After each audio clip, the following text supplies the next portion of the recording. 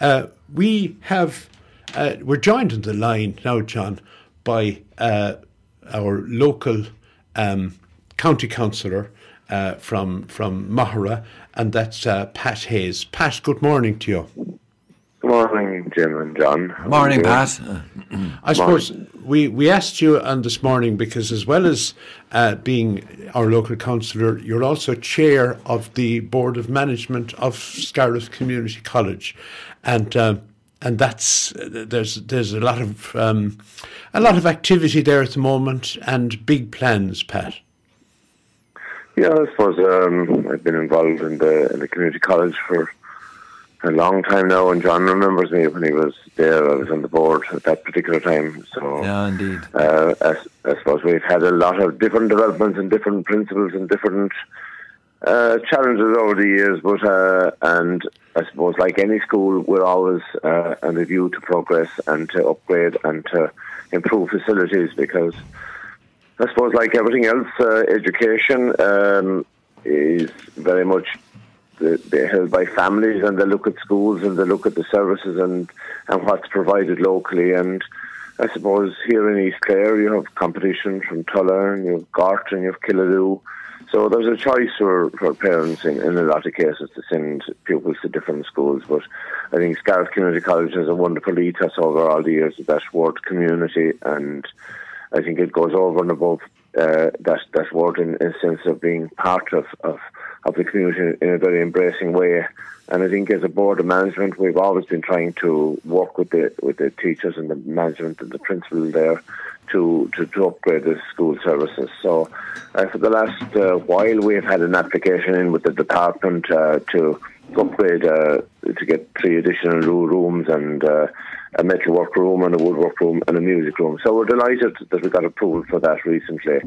And I suppose that's, in a sense, it shows a huge improvement again, that we're actually going to improve and bring it into modern circles in new rooms and all that goes with it. And that work is hoped to begin in early summer. So Pat, that's a very positive. Tell me, Pat, are we shovel ready on that project? Yes, we are. You are? And yes, and as far as I understand from the ETB, the LECTB, the Education Training Board, that they have pre-tendered and looked at the contractors and all that. Yeah. So I was speaking to Angela about this in the last few days, and we're very hopeful that work will begin early in the summer in this project. So that a lot of work has gone on behind the scenes to actually get it to this level, and you know yourself with the department and all the over and backs about this, and do you require this and all that. Yes. And we're now just in that position where the ETB have already assessed contractors and all that. They have a listing of contractors and people that they're always having on the hold. So I'm told fairly clearly that we hope to begin work in early summer and that. So I think that's great to hear that, and it's badly needed as well, because. And the duration of that, how long is it likely to take before we're sweeping the tarmac? I suppose you're talking about a year really before you kind of get to that level, because you have, the whole thing is about expanding the complex and the services there, and there'll be certain amount of disruption when we're doing that as well. But look, I think the benefit of it is that we'll have extra rooms and we'll have more resources as well to improve the whole campus. And when we talk about that, on the other element of that then is that there's a huge push to improve the facilities that go with the school as well. And there a month ago under the Sports Capital, we were delighted. We have a plan in place for an 80 by 40 3G playing pitch and athletics track with floodlighting. And that's a proposal that's coming very much from the parents and the teachers and all the staff and the principal, Angela, and the deputy, and Angela as well, to actually, while we have a fine community college and we have lots of ground and lots of that, it needs to be brought into modern use now, and that idea of a 3G pitch and athletics track is really important, and it's the start, I'd say, of a bigger project in terms of looking at all the facilities around the school as well. So Because I think, Pat, that having these facilities in the school, I mean, it's not just for the school and for the students in the school. It's going to benefit the entire community right around the whole hinterland. Well, you see, it's more than the main hall that's in use, and that was upgraded a good number of years. The use that gives to the community and to the drama and the musical and all the people that need it, and the whole idea about upgrading the pitch and the athletic track, it's for the community. And we got 133,000 into the sports capital recently, and that was supported by the rugby club as well, because they see the value in supporting having sporting facilities in the community, and I suppose the start of this was that the school, college community themselves and the parents raised nearly up to 20,000 prior to Christmas from a Christmas draw, and on top of that of 133,000, we have a goal to try and get to 200,000 and continue to build on that funding, because like everything else, inflation is rising the cost of all these projects as well. But we're very much out there looking to see, can we get at that project very quickly as well. And we're at the moment, you've all done part of this promotional video as well, and this for the school to promote what has been good about the school and what the opportunities are as well, and what this will bring to the school.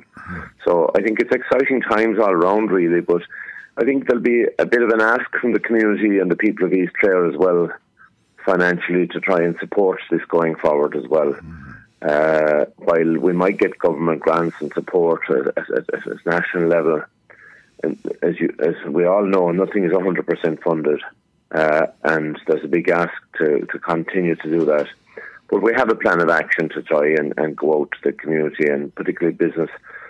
We don't particularly want to go back to the individuals as contributors of the Christmas period. There's no doubt we'll be back later in the year under another guise, but that's a never-ending story. Yeah, well, we're very lucky, Pat, that we have a chairperson like yourself there leading this. Because we're in a catch-up situation in the college when you think about it. We were the first of the in the list at second level to get the actual a new school, but of course the years have brought about change and expectations as well. And the two other second level schools in our East Clare area, they have the very best of what is available today. Isn't that right? So, well, I suppose.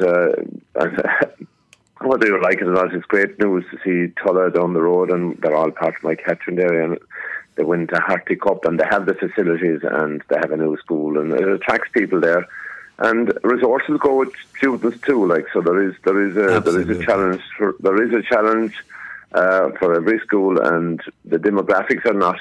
They're good enough for the next number of years in the East Clare area, but it's always a challenge to try and grow areas. And that's another debate for a different forum in terms of how we grow East Clare as well. But I think, as you said there, we are in a bit of a catch-up situation, but I think we've got a very positive start in the last few weeks with all these announcements. And it happened overnight. It is something that's been worked on, particularly by the principal in terms of the development of the new rooms and the facilities and the staff in terms of the playing pitches and the athletics track. There's been a lot of work going on.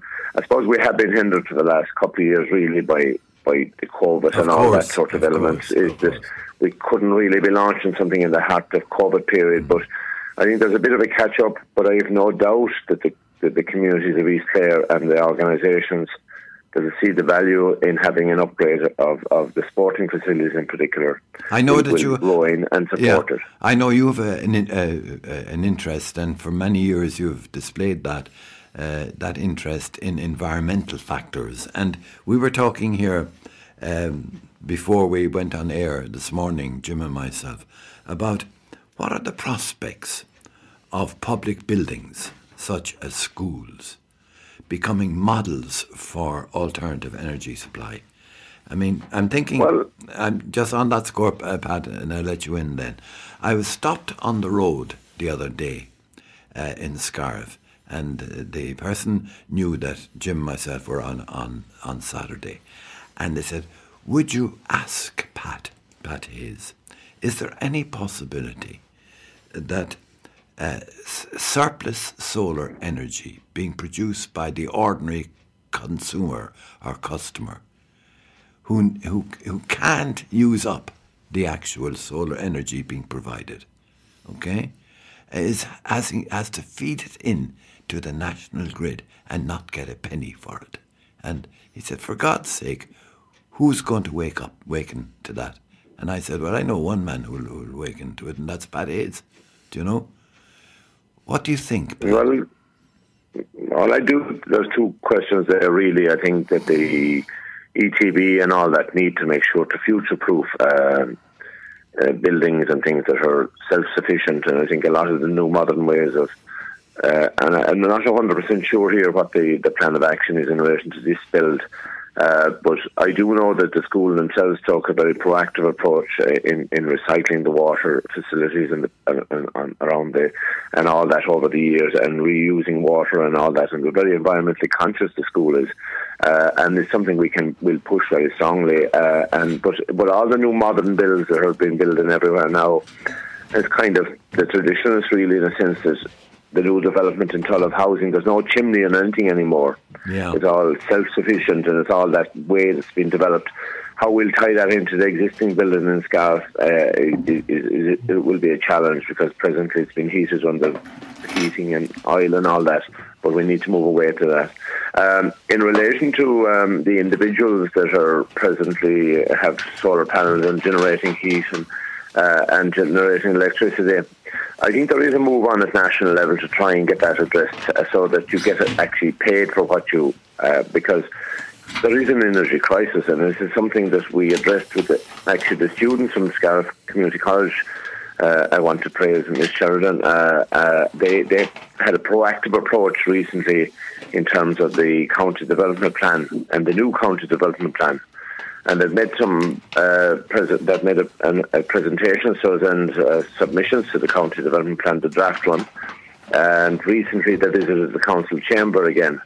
But a number of key things came up there is energy security and environmentally conscious decisions that have been made going forward, how that will affect the next generation. And it was an interesting debate with them as well. So I think there really has to be a change of heart here, because this week at our area meeting, I was discussing the issue of charging points for cars. Yes, there isn't one in our municipal district. That's right. We can't be expecting government policy to be rolled out if we haven't policy coming to actually support the facilities around charging as well. Yes. So I think there is a big movement, and we've had a lot of debate now in a lot of forums recently. The challenge is now is that because of this energy security issue at a world level, really, is that a lot of the environmentally conscious issues that need to be dealt with could be shoved back, and there's a lot of debate I hear from a lot of people about the carbon tax and all that at the moment, because the basic cost of people living is been people are struggling now to survive, and those fuel costs and those electricity costs. I've heard an economist talk that the basic home now will be by the time inflation is finished this year, will have an extra cost of about 3,000 on every family, on every home. Yeah, and that's a huge, substantial cost to people. So I think I'd be half afraid that because of the current challenges in the world economies, that environmental issues mightn't get the level that they deserve. And that's a balancing act, actually. A balance, right. We'll return to the balance on the seesaw with you again. Unfortunately, we've run out of time, but I have fulfilled one of my objectives this morning with you, and that is that the question of people who are private consumers who are producing solar energy, are not getting a single cent for feeding the surplus, into the national grid. And they're saying it's a disgrace. It's a simple enough decision to make. Yes, they must get, the ESB must pay So I've passed it on. But my understanding is that there is movement in that, and that people will be compensated. It is the grid systems that aren't it's a kind of a complicated system, the whole lot of it, and I kind of often wonder about our national politicians. I won't give out about them, but a lot of that decisions that are made at national level, like it's a kind of a foolish thing not to support people that can support. Isn't it really? People that are. If I have solar panels here and I have.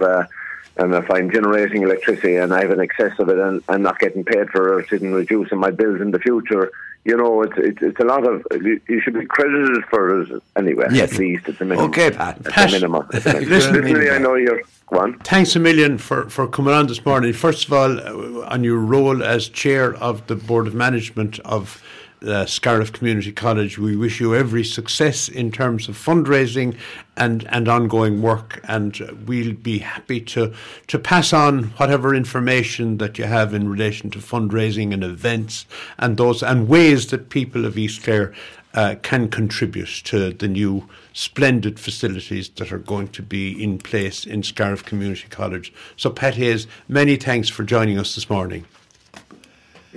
Thank you both, and thanks. Thank you, Pat. Thanks again for the opportunity. Thank you. Thank you. Right, so.